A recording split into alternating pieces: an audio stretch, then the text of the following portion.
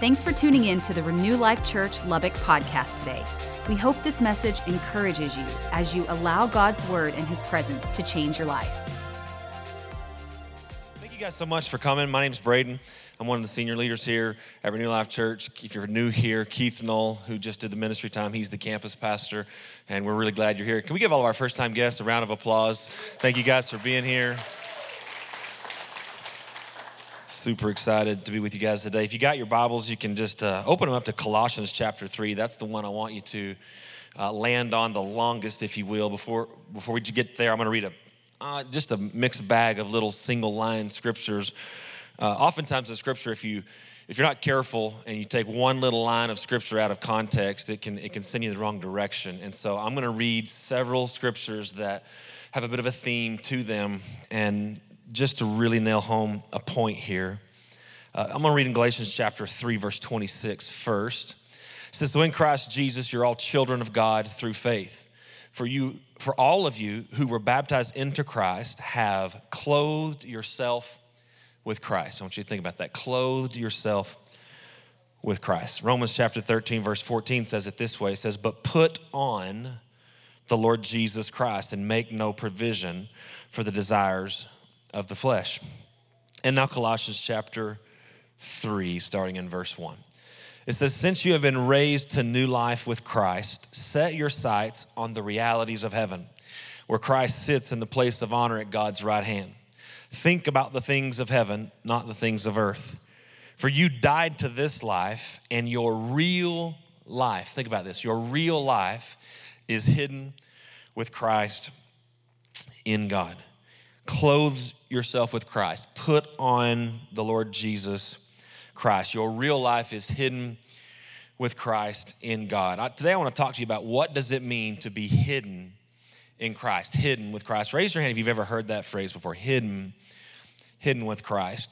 It could be a little bit abstract, and so I want to unpack that a little bit today, because in reality, if you're not living hidden, you're not living right.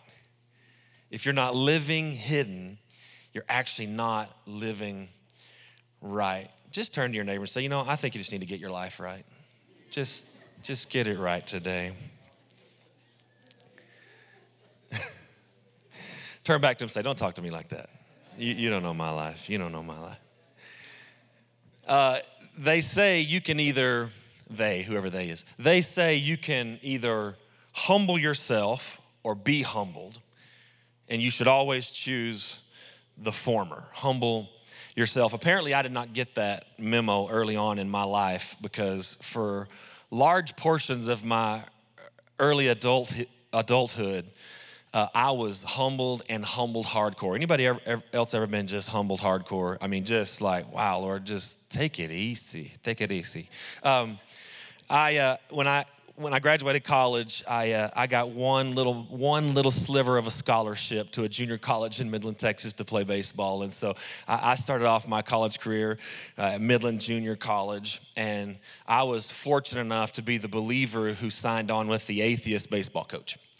So that was the start of my athletic career, and we did not get off to a very good start. Early in my career there, we were having an inter-squad scrimmage, and the coach, who was a former Major League Baseball player actually, he loved pitching the inter-squad scrimmages. And so one time I had hit a single, I was on first, they ran a pick play, and I ended up in a rundown. Well, in that rundown, I don't know if you know this about baseball, but if you get caught between bases, you're in a rundown. If any other player on the field makes contact with you, you're awarded the next base. It's called interference. And so I had a bit of a strategy on how to get out of this interference, or out of this jam, using this interference rule. And what I would do is I would just, out of the corner of my eye, I would find a player close to me, and I would just shuffle my feet until I felt like I was within range, where if I ran at him, I could make contact and get the next base. The problem was that player that I saw in my peripheral that I was going to directly make contact with just so happened to be the head coach. And so as I was shuffling, I caught the peripheral of someone coming towards me. Well, he was not just coming towards me, he apparently was running. Well, as I turned, I kind of threw an elbow. Everybody calm down. I kind of threw an elbow and caught him on the cheekbone. He went unconscious. They had to bring an ambulance, and a little facial reconstruction surgery later, he was back. And I to this day have no clue why he did not like me on his baseball team. But I remember, actually it was funny because that night I felt so terrible. I went to the hospital to see him because I just felt terrible for what had happened. And he was laying in the emergency room faced away, and then he was in a situation, and I just felt terrible. I wanted to go see him, and I walked into the door, me and my dad, and his wife was there, and his wife says, "Honey, there's someone here to see you." And he rolls over and he looks at me and he goes, "Arr," and just rolled back over. I said, "You know what? We'll talk later. It's not apparently not a good time for you." So later on, again, this is just a little bit of my junior college baseball career. I remember I got thrown out. I tried to go from first to third on a single to center field and got thrown out at third base. And I just remember like a level of anger in a person's face that I had never seen before. And the coach he was another level of angry at me. And by the time that I got back to the dugout, and I don't even know how he pulled it off this fast, by the time I'd gotten to the dugout, there was a lineup card inside the dugout and it had all the names of the players, and my name was in the lineup. And by the time I got back to the dugout, he had sprinted back and grabbed a pen and scribbled my name until there was just a hole in the lineup card, and I literally no longer existed. Like he somehow found a way to make me no longer exist on the baseball team. It was actually really funny because one of my teammates actually after the game, and of course I did not play the rest of that day, and after the game, one of my friends pulled that lineup card and taped it to the front door of my dorm room so I would never forget, I don't belong here anymore. But I remember going through, if you're unfamiliar with this, like when you get a scholarship, you think you are the biggest deal on the planet. And then you get to school, and every other player on the team also got a scholarship, and they also think they are the biggest deal on the planet. And so you've got this jockeying for position going on. And again, we're at a junior college. Everybody calm down, you know. But I just remember things like that where just being humbled so hardcore early on in my adult life. Fast forward to, it's about 13 years ago, I was working for a church actually in Amarillo, and as I went to work for this church, the pastor actually gave me a teaching series.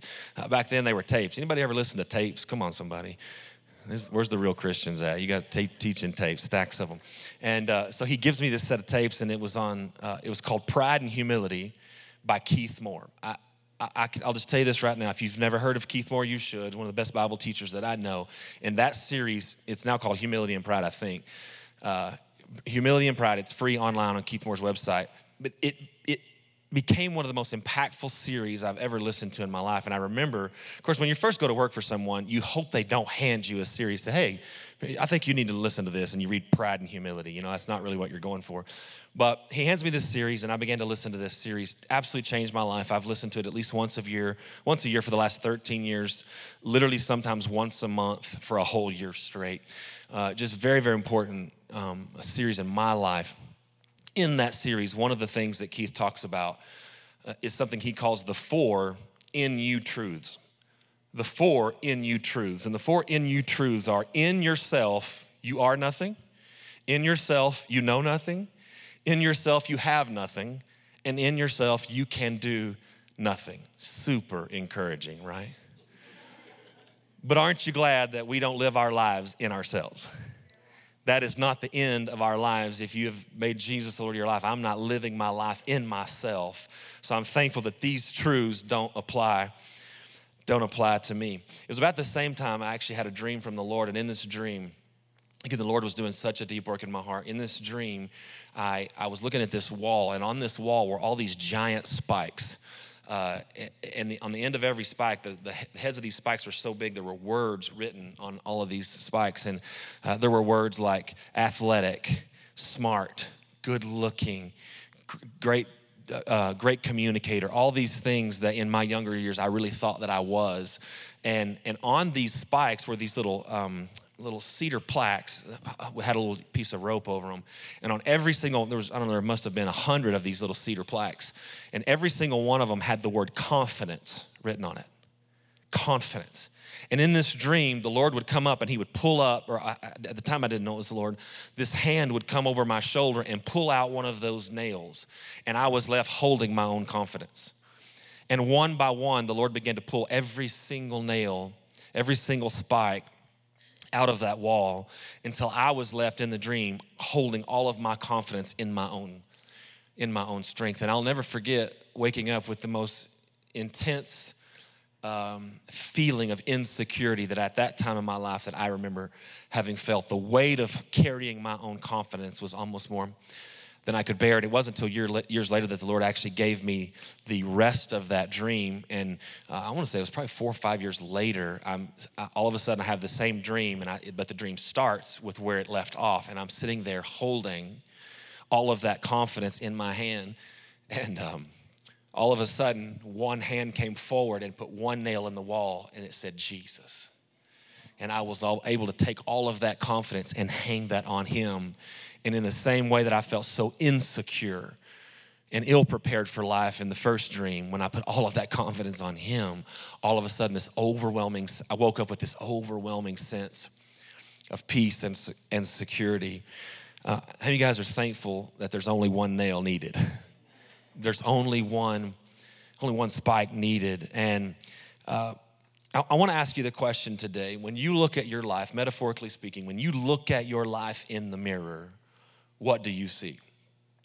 When you're looking at your life, what do you see? In 1 Thessalonians chapter 5, verse 23, it says, "Now may the God of peace make you holy in every way, and may your whole spirit, soul, and body be kept blameless until the Lord Jesus Christ comes."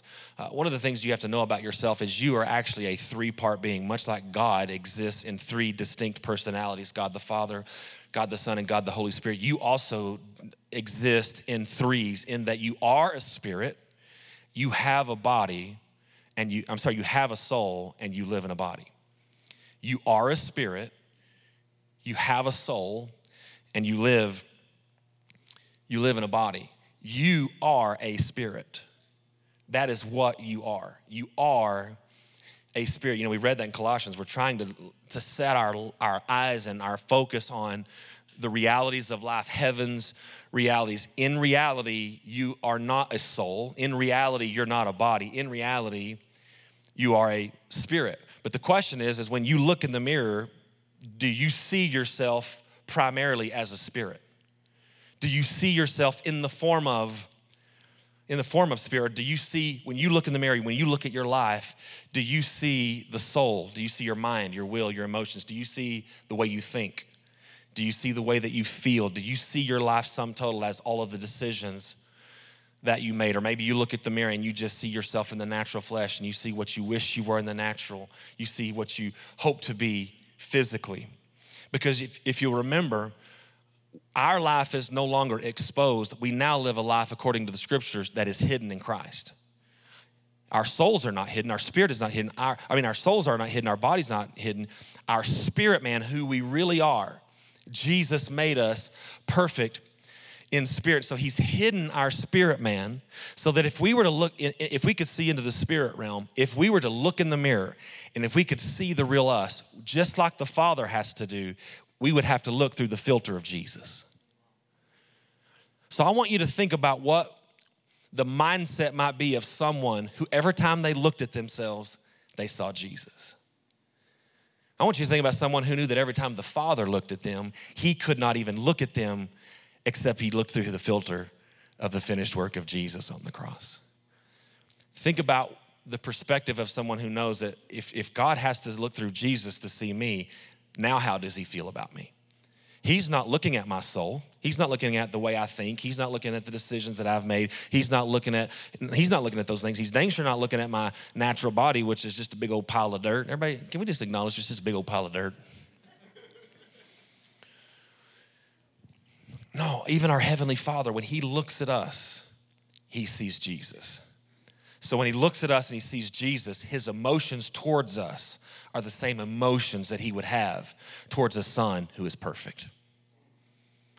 When he looks at us, the thoughts he thinks towards us are the thoughts that he would think towards a person who was hidden in Christ, who was as perfect as the Son Jesus. Your body isn't what you should see in the mirror. Your decisions aren't what you should see in the mirror. Your emotions are not what you should see in the mirror. Just like our Father, we should see, when we look at ourselves and look at our lives in the mirror, we should see the same thing God sees. We should see Jesus. If we are clothed with Christ, if we have put on Christ, if we are hidden in Christ, just like we read in the scriptures that we started with. If that's not what you see, if when you look in the mirror, if when you look at your life, if that's not what you see, if that's not how you, let me say it another way, if your position in Christ is not how you assign and or base your value, then we have a problem. And one of those problems very well could be what I alluded to earlier. It very well could be a problem of pride. Pride is when we look at ourselves and we assign a value based on the things of the flesh. Pride is when we look at our life, we see our lives in the flesh, and we assign our value based on the flesh. Pride has two faces. Pride has the face of insecurity, and pride has the face of arrogance. The face of insecurity says, I'm looking at me, I'm seeing myself through the eyes of the flesh, and I do not like what I see. I do not like how I act. I do not like how I think. I do not like how I behave. And because I don't like what I see, all of a sudden, insecurity comes over me. How many of you guys have ever dealt with that, where you've looked at your life and you go, gosh almighty, I cannot believe I just did this. And insecurity is the emotion that follows what you see. Insecurity is born out of not seeing yourself in spirit and seeing yourself in soul.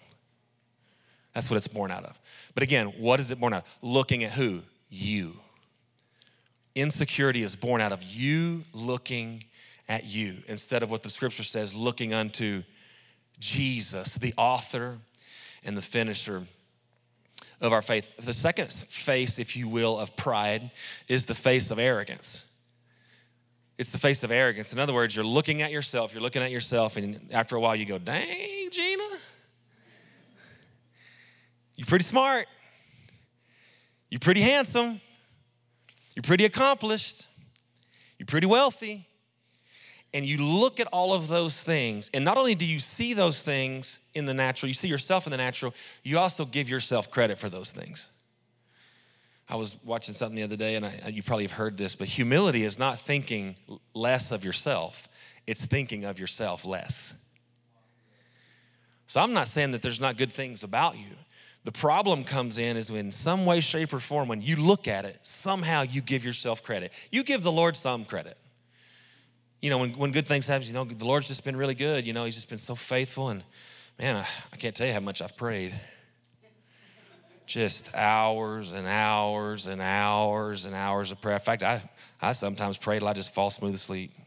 I wake up praying. My wife tells me sometimes in the middle of the night she just hears me mumbling prayers in my sleep, but to God all the glory. Just thank him, you know. I'm not against prayer, but ask yourself the question, does the grace of God get the credit or the prayer of you? What are you assigning more value? What you do or what he did? Pride, again, it has two faces, and all of it's still looking at you, looking at you, looking at you, instead of what the scripture says, if I look at me and I see the real me, I see who I am in spirit, then I have to look through myself clothed in Christ, covered by Jesus. I want to just give a few what I call truths about hidden people. The first one we kind of already touched on is hidden people are humble people. Hidden people are humble people. They see the life that they have, but because when they look at themselves, they're hidden in Christ, they know who should get the credit. They know who deserves the for where they're at in their life. Last week, I preached this message in Midland last week to the Midland campus, and just early that morning, I was just in prayer. It's another thing preachers love to say. Early in the morning, I was up so early. It's just crazy how early I was up praying for y'all. Speaking of, anyway, I was just praying over this message, and one of the things that was coming out of my mouth is, Lord, I just thank you for the Spirit of the Lord is upon me, for he has anointed me to preach the gospel. There's an anointing on my life to do the thing that you've called me to do today. By the way, preaching's what I do. You need to ask yourself, what do you do? And pray that same prayer over you. The Spirit of the Lord is upon you, for he has anointed you to be a mom. He has anointed you to be the leader of a business, to be a teacher, to be in politics. You need the Spirit of the Lord upon you and the anointing of God to do whatever you're called to do what you're called to do. So I was praying that over my life, and I just declaring the Spirit of the Lord is upon me, for he's anointed me to preach the gospel. I'm not doing this in my own works. I'm not doing this in the flesh, and I'm doing this by your Spirit, Lord. And then the next words that came out of my mouth were, and Lord, I'm so thankful that everything I'm doing with you because your presence is with me. Because your presence is with me. And when I said that phrase, I heard the Lord say to me, you have an inheritance of holiness. You have an inheritance of holiness. And as he said that, I just began to kind of dive in intellectually to what that meant. And it made me realize that I don't belong in his presence. In my own works, in my own skill, in my own obedience, I could have never belonged in the Holy of Holies. I could have never belonged in his presence. But because of what Jesus did, because of what he did to me in spirit, he made me holy in spirit, which qualified me for the Holy of Holies, for the presence of God. He was letting me know, you only get to come into my presence because of what Jesus did. I want you to understand something. If you're dealing with guilt, shame, and condemnation, I want you to understand you have an inheritance of holiness. You'll never belong close to him in your own self, in your own works, in your own obedience. And the enemy is going to constantly nag at you and try to get you to assign your value or assign your worthiness of being in his presence with what you do. What was the first thing that happened to Adam and Eve when they were aware of their sin? They did not think they belonged where? In his presence. So they hid themselves from him. I'm telling you, that ought to let us know if that's the first thing the enemy wanted to steal from us, it's the first thing that the Lord wanted to give us back. We belong in his presence. We are worthy to be in his presence because of what Jesus did. We have an inheritance of holiness. Now, how can you be arrogant when you know that?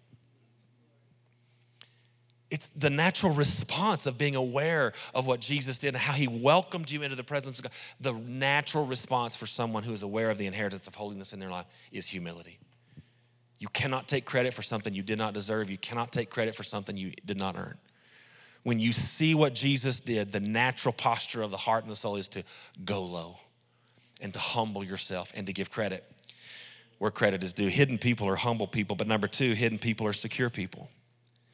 Because you're not valuing self because of what you do and what Jesus did, when you look at yourself and you see him, you realize, oh my gosh, I have nothing to be ashamed of. I don't have to be insecure. Jesus is my security.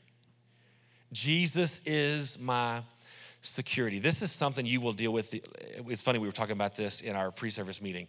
This concept that we're talking about today is something you will deal with the rest of your life. You're not going to someday arrive at this place where like, you know what? I'm fully hidden in Christ. I know it. Lord, let's just move on to something else. That place, unfortunately, does not exist. We were joking about how some of the most common phrases in Scripture are don't forget, remember, don't forget. Why? Because we forget. Especially when the grace of God comes on our life, things start going good in our lives, things start going better in our life. Slowly but surely, you'll start taking credit for those things. Inadvertently, you'll start taking credit. Vice versa, even when the enemy comes against you and things aren't going the way that you think that they should be going, let me tell you this, one of the first things you'll start to think of is, Lord, where am I missing it? Am I right? When things start going wrong, what do you go, oh man, God, have I been going to church? Have I been praying? Have I been tithing? Have I been giving? When things start going down, we start looking me, which is the exact opposite of what gets you going back up. When things start going down, you have to be more intentional about saying, Lord, I know what this looks like. I know what this sounds like. But you have a plan for my life. You have hope for my life. And because of what Jesus did, I don't have to qualify for that life. I just have to believe and I qualify for that life. And you have to open up your mouth and you have to declare what the Bible says about you. You have to open your mouth and say those things. And all of a sudden, when you do that, all that security starts coming back on you. When you understand the things that God's done for you, when you understand who you are, an overwhelming security comes on you. So hidden people are humble people, hidden people are secure people. And because of that, hidden people are teachable people. Hidden people are correctable people. Here's what I mean by that. If I see myself in spirit as the righteousness of God in Christ Jesus, if I know who I am, if I know the heavenly realities, if I know that in heaven, the realest of all real, I am seated with Christ. I am in the same position he's in. I'm seated at the right hand of the Father in a position of favor. When I see myself as a spirit, and that's the condition of my spirit, if I recognize that my soul is just a possession, if the way I think, the way I behave, the decisions that I make, if all of these things are not who I am, but they're just a possession, I have no problem holding those things out and saying, fix those, Lord, fix those, pastor, fix those, wife, fix those men, fix this, because this is not who I am. I'm the righteousness of God in Christ Jesus. These things are open for discussion. I want you to ask yourself this question. Have you ever been offended when something you own needs fixed? Think about that. Go to your car is making a little clanging sound. You pull it into the mechanic, say, hey, something's wrong with this possession. Something's wrong with my car. The guy comes back and says, you know what? Hate to break this to you, but you're going to need a new alternator. And you turn and look at him and go, how dare you?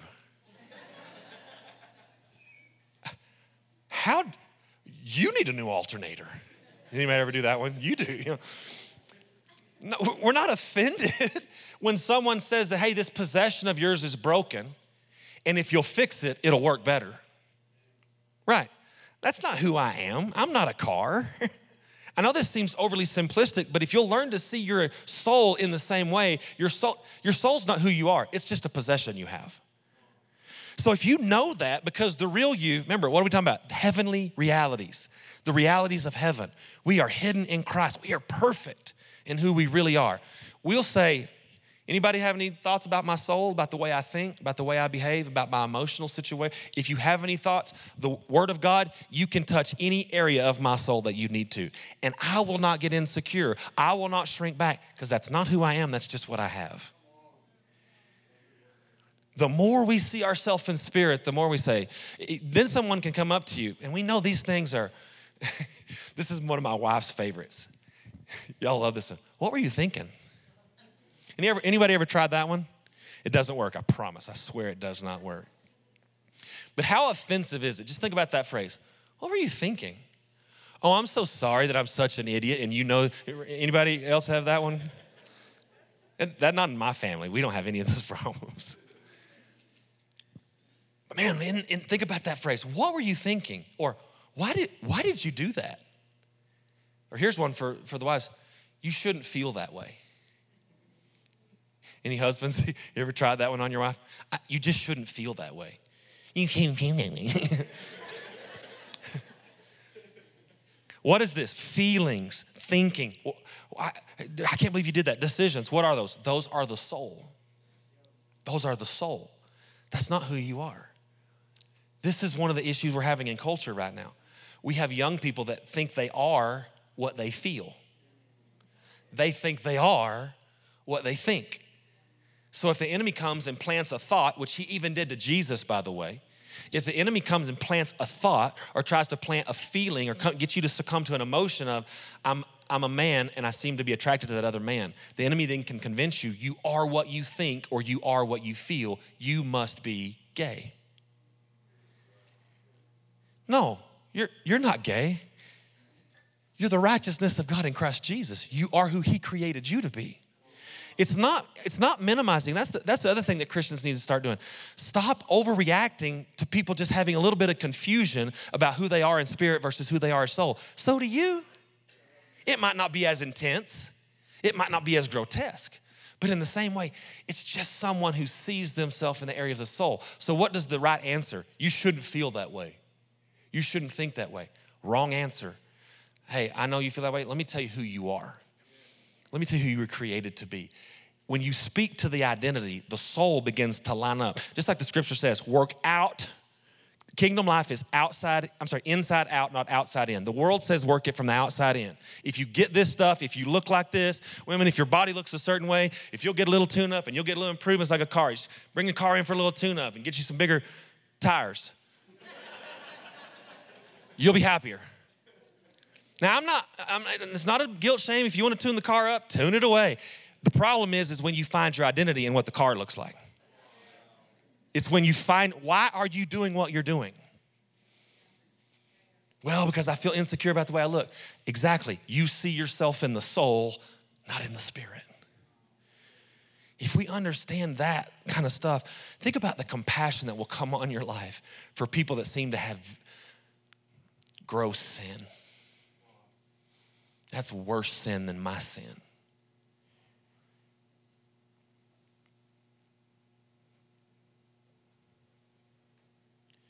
They need the same thing that we need, a different point of view.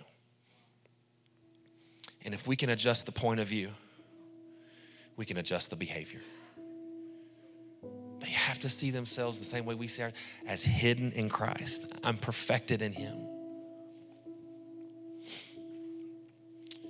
Hidden people are humble people. They're secure people. They're correctable people. And because they're correctable and teachable, they're growing people. If you say this about your life, like, I just don't feel like I'm growing, maybe you've been looking at the wrong thing. Well, I've been trying to work on this and work on this and work on this. I get that. I lived almost my whole life that way. As a young believer, I was working on this. I'm gonna get better at this. And I'm gonna work on this. I'm gonna get better at this. It's amazing what happened to my life when I just spent more time looking at Jesus and less time looking at me. It's amazing the improvements that happened in me because I no longer identified me as my doing. I identified me as my believing and my hiddenness, perfected by him. Last but not least, hidden people are thankful people. Thankful people. I believe the church at large is in a thankfulness deficit. We have so much, especially the American church. We have so much to be thankful for. And I'm just telling you, well, I'll just tell you what happened to me, and this may help some of you. When I was going through this, man, I had a radical encounter with the Lord, and it began a journey for me. And what was amazing this is a weird thing, I would go into my office to study about Jesus and would find myself on my face worshiping Jesus. It was the most bizarre thing. I'd get in there and I'd look at him. I'd find scriptures that talked about him. I'd look at scriptures that said things. I would just look at him in scripture, and the natural reaction for seeing him was to get on my face and worship. I was so thankful. If you're one of those that says, I'm just not the same level, I'm not a worshiper like some people are. No, we're all worshipers. We're all worshipers. I assure you, you will blow your own mind when you get to heaven. You will be shocked at how ridiculous you look and don't seem to care, because you will have seen him face to face. Can I just say this? Our Father who art in heaven, hallowed be thy name. Thy kingdom come, thy will be done on earth as it is in heaven. The apostolic kingdom prayer approach is not wait till we get to heaven, to bring heaven to earth. Let me encourage you, bring heaven to earth. See him face to face while you're here, and you'll worship him like you're there. Learn to see him face to face here. I promise you, you will worship him like you're there. To see him is to love him. To see him is to worship him. Thanks again for listening today. If you'd like to join us in person for church, Renew Life meets every Sunday morning at the YWCA at 6501 University Avenue in Lubbock, Texas. For more information on our ministry, check out renewlifechurch.com or find us on social media. We hope to see you soon.